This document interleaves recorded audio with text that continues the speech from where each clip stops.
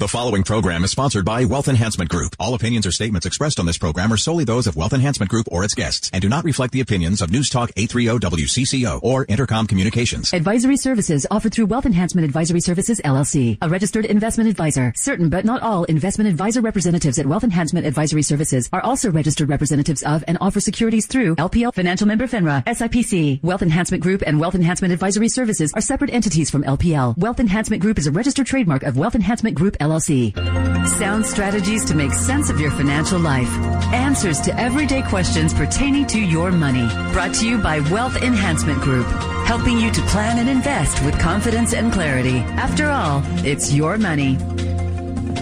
Good Sunday to you. Rashini Rajkumar here. You are listening to Your Money on WCCO Radio with hosts Bruce and Peg. Text and call us live today on our studio line, 651-989-9226.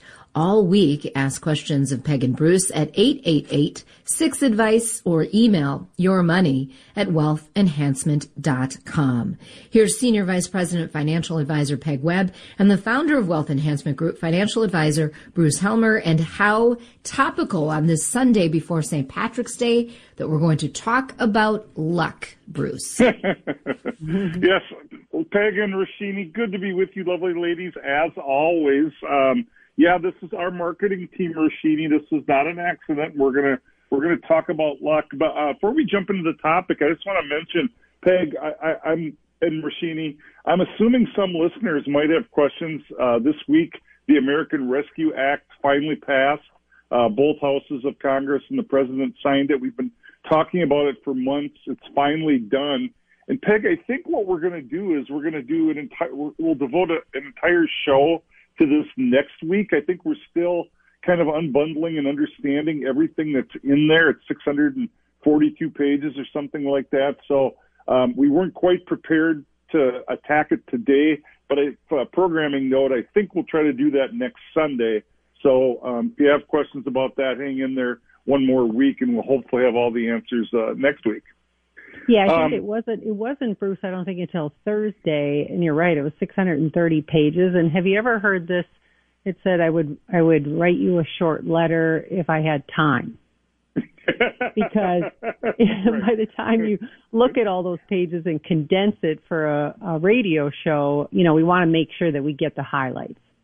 Yeah, we know some of the big stuff, but we'll dig into it a little bit deeper, and I think we'll wait till next week to do that and make sure we got our ducks in a row. But today, with St. Patrick's Day right around the corner, we're going to talk about relying on luck to have a happy retirement or to have financial success. And the connection here, Peg, I've heard people, I assume you have too, I've heard people say investing in the stock market is like gambling. It's really not if you do it right. So we're going to talk today about how you don't have to rely on luck or good luck, that if you have certain strategies and methodologies, investing wisely is actually not like gambling. Yeah, and I think it's timely just because things are looking up and lots of people are considering retiring. And actually, I would say in the last 6 months, I've had more younger 50s, early 60-year-olds retire. And it might seem like an oxymoron. We're in the COVID, we're in this crisis. How are you walking away from your job? Well, some of the things of why they're able to and have the confidence to, we're going to talk about today. But most of us are going to retire before we leave this earth. And someone listening might say, well, wait a minute, I never really did have a job. And I would argue anyone who is doing anything, for the family unit, whether your job is, to take care of the kids, raise the kids, and the other one goes out of the house, and we all have certain responsibilities in our life. So this word retire, can sometimes seem like a bad word to some people. Oh, I never want to retire, but it might just be altering, what you're going to do. So the first thing we want to talk about is, remember, we're talking about don't rely on luck, is you're investing because you need to, or you need it. Meaning, if you don't invest, then you may not ever be able to make that decision and smile when you're making that decision, because some people, are get disabled or something like that before they even want to retire. But retirement isn't a luxury. It's just something that, Bruce, that you and I and the whole rest of the world one day, and sometimes it might be 89 years old they decide to retire, but most of us do retire before we leave this earth. Yeah, and again, I like what you said right out of the chute about retirement. Retirement is really having the economic choice to be able to do what you want to do, which may include work or part-time work, but not be obligated to work and not be obligated to anyone or anything, to be able to enjoy the lifestyle that you want without worrying about running out of money. That's how I define retirement. And yeah, most people do want to do that before they die. Now, I'm the exception. I've said many times on this show, I don't do anything that I like more than this, so I don't want to retire. But again, I reserve the right to change my mind. Yeah, and I think the idea of creating your own paycheck, that has some kind of inner fear. And people think, I have to be lucky in that, I'm going to have to win the lottery, or I'm going to have to get an inheritance to be able to do that. But methodically saving, and we encourage on this show a lot, to start early. Because just like you said, Bruce, you need that confidence to be able to retire. And if you start younger, just the compounding of money will help you gain that confidence. Then I think a big one is, and I feel like here's where a lot of people miss the boat. They don't create financial goals or visions of what they see in retirement.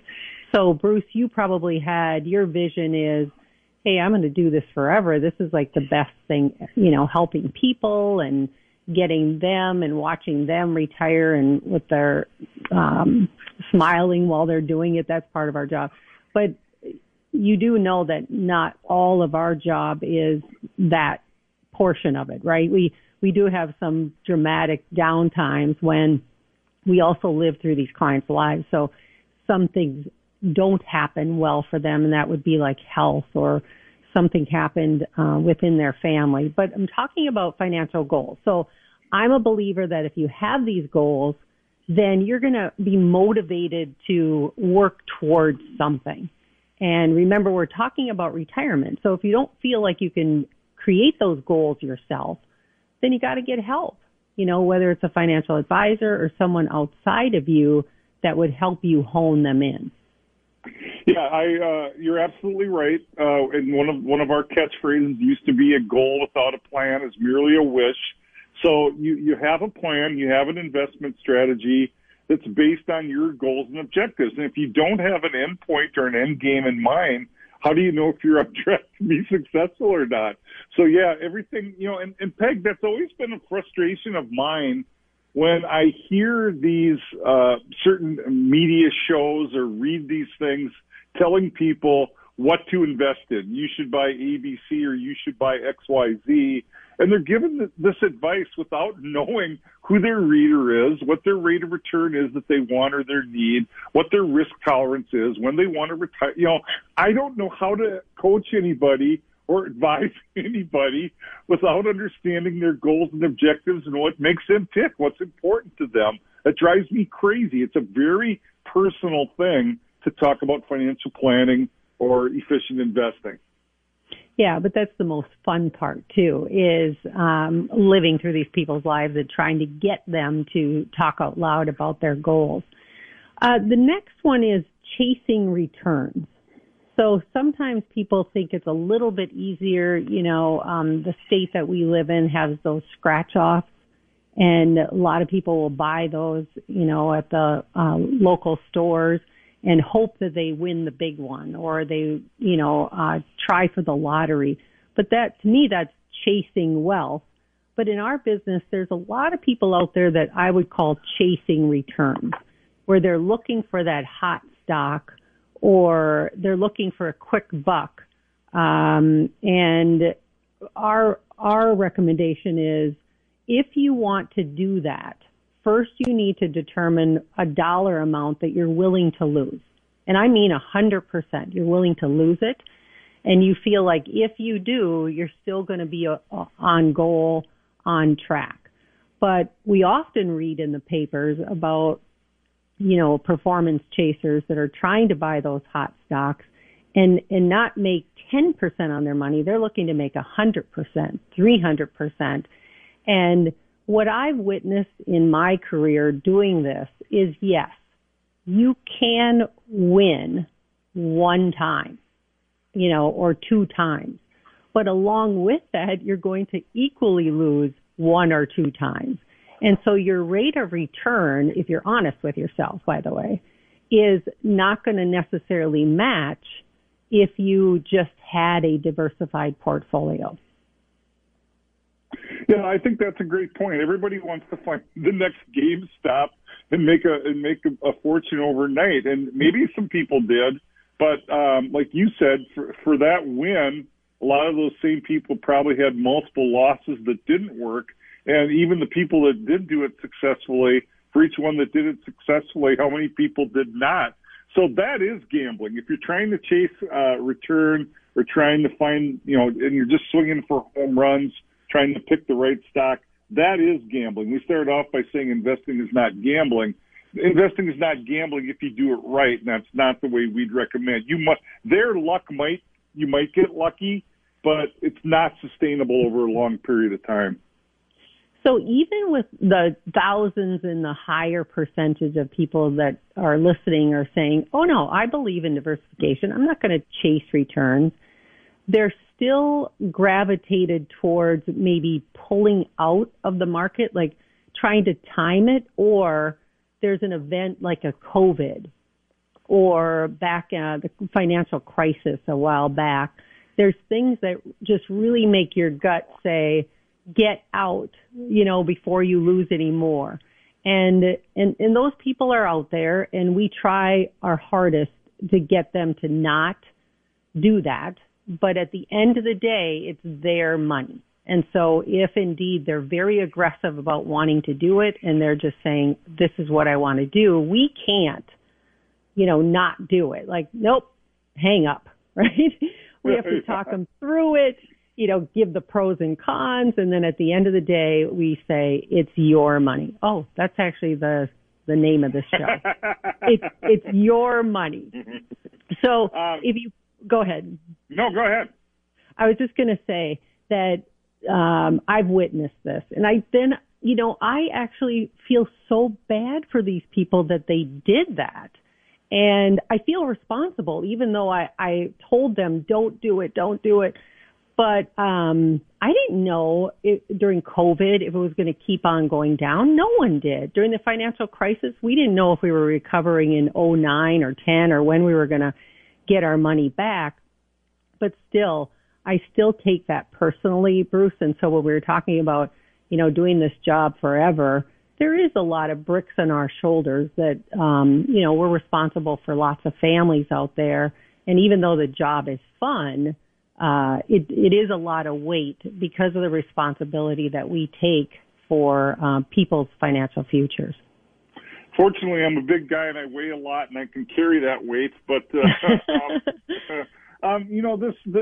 we're not supposed to single people out, and most of the stories and real life examples we give, we certainly never mention a client by name, and sometimes it's an amalgam of multiple clients. So I did have a handful of clients, that wanted to time the market, and sometimes you have to coach them.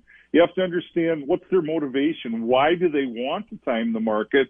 And for a lot of people, unfortunately today, we have become so polarized as a nation that it's political. If your political candidate doesn't win, you think everything's, going to crash and burn.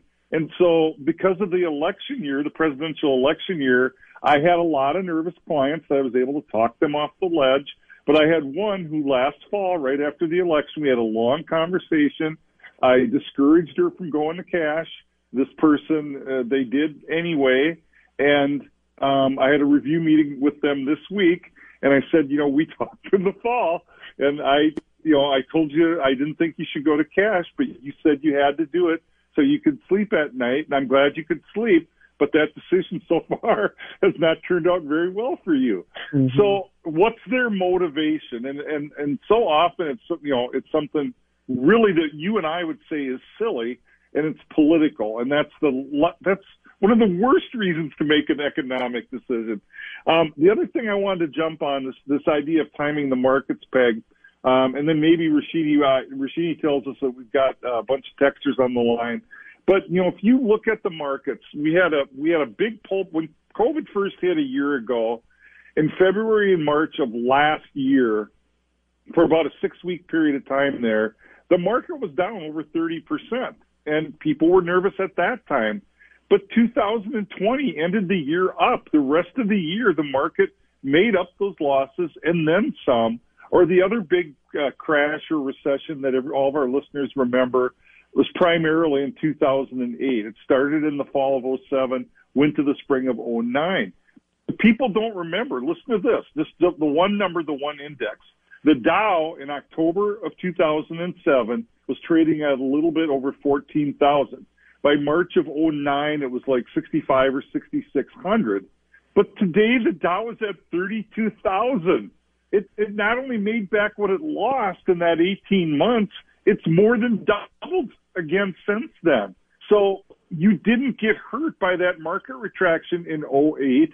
You didn't get hurt by the market retraction we had for 6 weeks last year. If you just didn't panic and remembered that your long money stays long, it came back. Yeah, and it is a very emotional roller coaster. We understand that money it's just emotional. And so, if you don't have an advisor, we have conversations with our clients, but if you're listening out there and you don't have an advisor and you have moves that you've made and that you've regretted, at least have somebody that you have confidence in that you can, have as a sounding board before you do that again. Absolutely.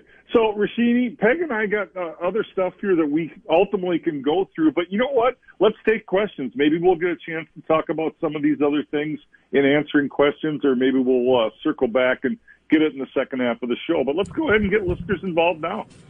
Yeah, Peg and Bruce, a nice array of solid questions already coming in. People can call and text 651-989-9226. This person asks, is leaving money to relatives in a will necessary to also have their Social Security numbers for identification if they have moved or they're hard to find?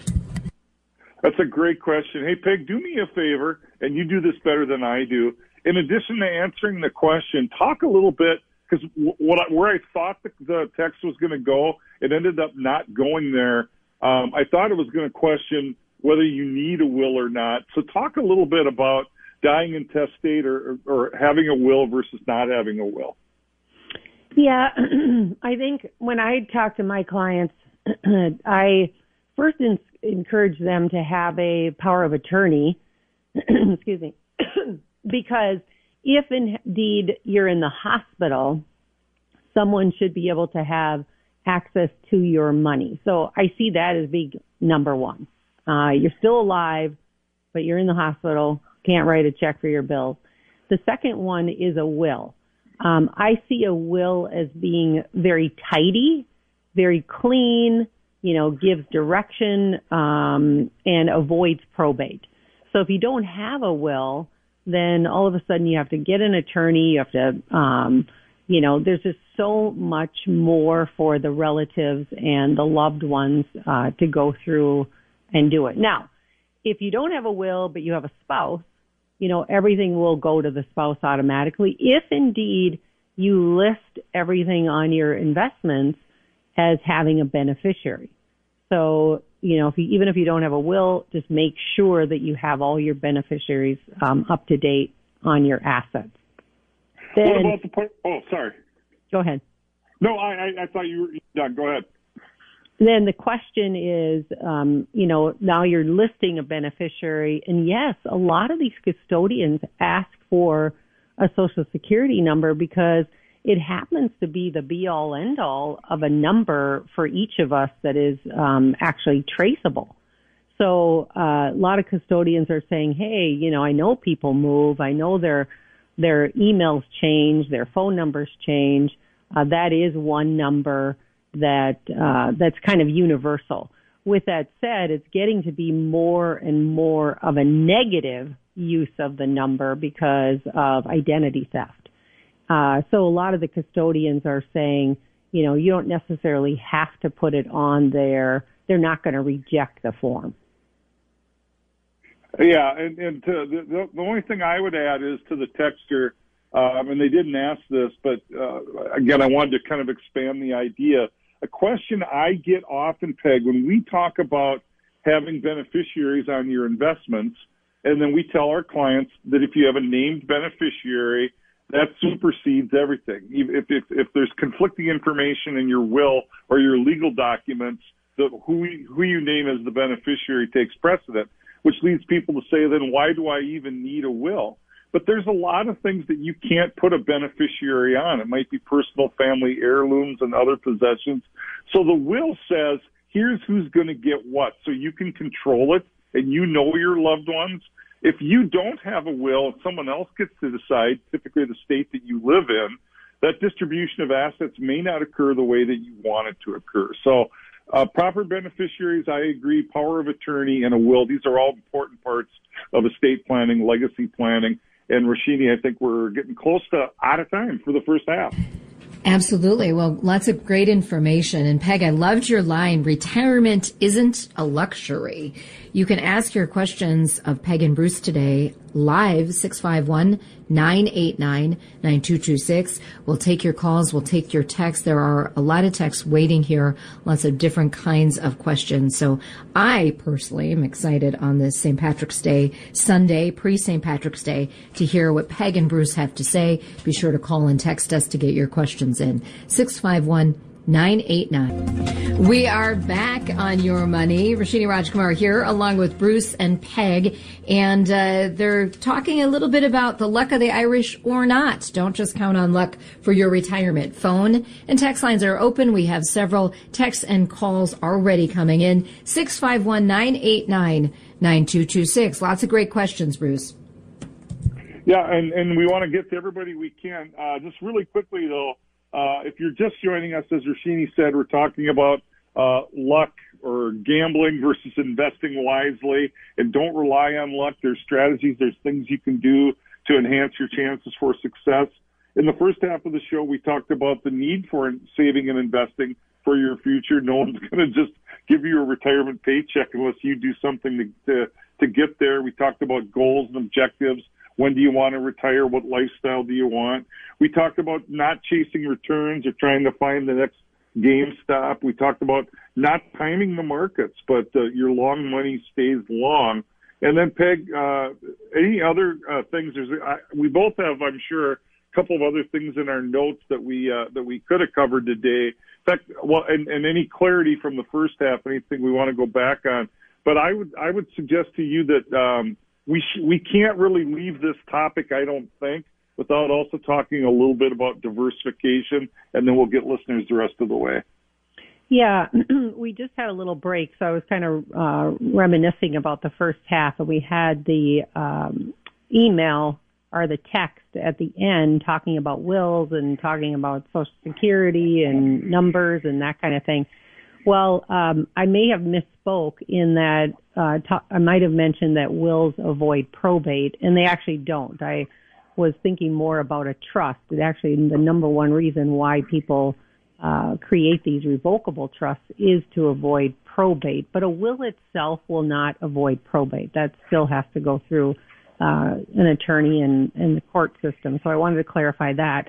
And then lastly, Bruce, diversification. It seems like that word may be overused in my entire career. You got to be diversified. You got to be diversified. Well, what does that really mean?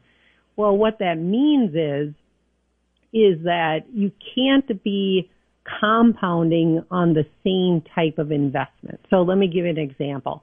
Right now, the tech sector or the technology sector, the growth sector is hot.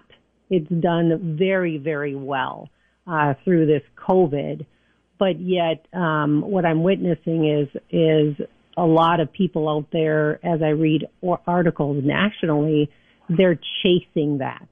And they actually are leaving the value side of stocks, banks and I usually say the 3Ms of the world because it's headquartered in Minnesota, companies that pay dividends.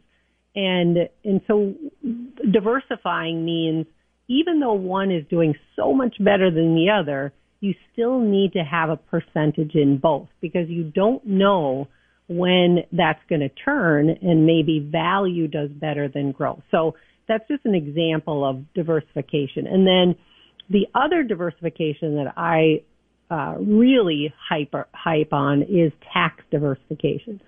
Do not defer everything and have a huge IOU to the IRS on the day you retire, meaning you take advantage of tax deferral through your work plans.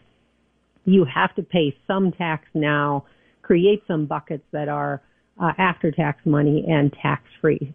And then just, what types of companies do you buy? Like some people work for a company and they say, this is the best company. I'm going to put all my eggs in the basket of the employer that I have. We've got so many stories, Bruce, that has backfired for people. So we highly encourage people to diversify away from their company stock as much as you might love being employed there and love the company. Yeah, that's a great point. When we talk about diversification, I like what you said, Peg, that it's not just about asset class, although that's certainly critical. And a lot of our discussion today has been about efficient investing.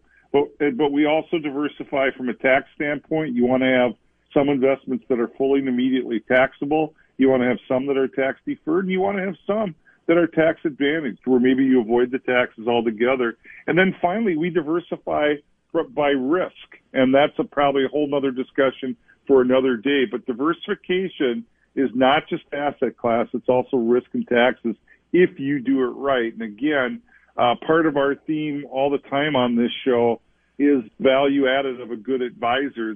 Diversifying like this, most people are not able to do that. We both get the question a lot. Couldn't I run my own investments? Why should I pay somebody to do that? I could do that by myself. And I'd be the first person to say that yes, if you take a lot of time and you're smart and you can keep emotion out of it and be objective, you could probably run your portfolio yourself and do just fine. But most people don't want to commit that kind of time. If they're retired, they want to pursue their other hobbies. They want to travel and fish and hunt and walk and play with their grandchildren and go to their grandchildren's sports. They don't want to take time trying to manage their portfolio. Also, most people can't remain objective when it's their money. And also, and most importantly, it's not just about investment management. It's about comprehensive financial planning. So can you figure out tax reduction strategies?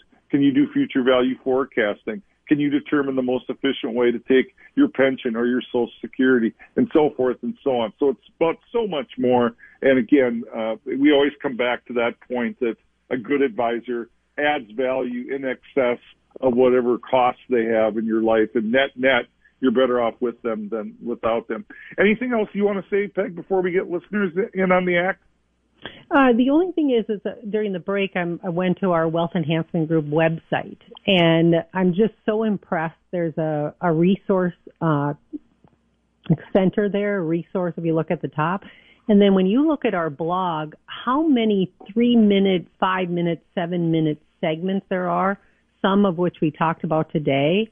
But, tax benefits of home ownership, March 2021 investment commentary, very quick read. So I wanted to mention that quickly, Bruce, because I actually caught up quite a bit in the 6 minutes we had there just on our website. All right, Rasheen, let's let listeners take us home. All right, you can call us at 651-989-9226. Jesse is holding from Darwin. Hi there, Jesse. Good morning. I did not receive my second stimulus payment in December. At one time, you mentioned how it can be taken as a deduction off of our taxes. How is this taken off? Thank you, Jesse. Thanks for listening and thanks for the question. And again, I'll just quick mention, we're going to try to dig in a little deeper to the American Rescue Act that just passed this week, the $1.9 billion relief package. Most people listening are supposed to be getting, and maybe by next Sunday you'll already have it, another $1,400 check. But Peg, Jesse's saying she never got the last one, the $600, and I'm not sure exactly what Jesse's referring to about us talking about taking that as a deduction. We might have, I don't remember. Do you know what she's referring to? Yeah. Yes, I do. If indeed you feel like you qualified and you didn't get the check, when you file your taxes, and it would be, so anyway, they first looked at 2018. That there's going to be 3 checks. So I know people are going to be confused about this, but they look at the most recent tax return that they had on file, and then if they saw that you qualified, then they sent out a check. If indeed you did qualify, they are going to, then when you file your 2020 return, if indeed you qualify, it's not really a deduction, it's a credit. And it's a credit, if you owe tax to the government, they'll give you a credit for what you should have gotten. Or if you get a refund, you're going to get a larger payment because that's how they're going to make it up. So to Jesse's point then, if she didn't get a check, it's possible that they credited $600 to her, what would have been her tax bill. That's what you're saying? That's right. Okay. Now the other thing about this, and again, I keep saying I don't want to get too deep into it because we're going to try to do it next week when we have a better understanding. And we'll probably have somebody on also that really digs into it. But to that point, and you raised it, Peg, and I've read that about the act or all the relief packages that have passed so far. If it's based on someone's 2019 income, well, that was before COVID. Somebody could have made 6 figures in 2019, and now they don't qualify. But in 2020, they made nothing because their industry was completely shut down. So I'm not sure what the right answer is, but I think a lot of people are suffering that aren't going to qualify for the check if it's based on their last tax return before they suffered from the effects of COVID. But they do, Bruce. They're going back to even check, if they didn't get one. Technically, it's really a 2020 credit. And so even if they're going backwards and you didn't qualify, it's a 2020 credit. So when you file your 2020 return, this is the year when they're scrubbing everybody and making sure that who qualified gets that credit. So even if in 18 and 19 you had high income, but now in 20 you don't, then you're going to receive the stimulus check. I am so impressed how well you understand that. I just now got clarity for the first time. Thank you. The other thing, though, Bruce, on the flip side is let's say you qualified, in 2018 before COVID or 2019 before COVID, and you actually got a check in the mail, but your income in 2020 is super high. Well, you get to keep the check. They're not going to go back and go collect the ones when they look at 2020 and say, whoa, that person shouldn't have gotten it. You actually get to keep it. Rasheen? Yeah, I was waiting to see if you wanted me to go back to the phones, Bruce. Sorry about that. Please. We have Cheryl on the line from Minneapolis. Hi, Cheryl. Hi. I have a question. I'm about to retire soon, my husband and I, and we're looking at wills. And can you explain, I know you talked about this a little bit, the difference between a will and a trust? Hey, Cheryl, thanks for listening. Thanks for your question. It sounds like you're actually out getting your morning walk or your exercise in. Thanks for listening to us while you exercise. So, Peg, I think it's a great question, and it's one that we get a lot. And frankly, I probably stumbled a little bit in the first half of the show when we talked about this. Talk a little bit about wills. And when Cheryl says trust, she's probably talking about 99.9% of the time. She's talking about a revocable trust. Yeah, so, the differences between wills and trusts. Well, I think I'll start with trust, because why do all these people go and get revocable trusts, and then there's this thing called the irrevocable trust? Well, one of the main reasons is what I talked about today. Wills don't avoid probate, but trusts do. So the other thing I would say just from experience is administrating after a death, a trust is a lot easier for us because there doesn't necessarily have to be a legal person involved. A lot of times we'll still encourage the beneficiaries of a trust to contact an attorney if it's complex, but we don't necessarily, if it's pretty easy and it's just give everything to this person and that person, the administration of it is easier. The other reason that people form a trust, say, than a will is because their situation is much more complex and you can actually control what I call from the grave. So if you didn't want to give all the money to your children, immediately, you could name different time frames and that kind of thing. So then also, lots of people don't. Probate is public, so anybody could go in the probate records and see what your net worth was, and a lot of people want to be more private than that. So a trust is good also for the privacy issue of it. So, Peg, based on that very good answer, the next logical question that some people might have, not only Cheryl or Rashini, but a lot of listeners, if that makes a trust sound a lot better, why wouldn't everybody just go get a trust? Why does anybody get a will? And the answer is that trusts are more laborious to prepare, takes more effort from you as the client, and more effort from the attorney, so it costs more.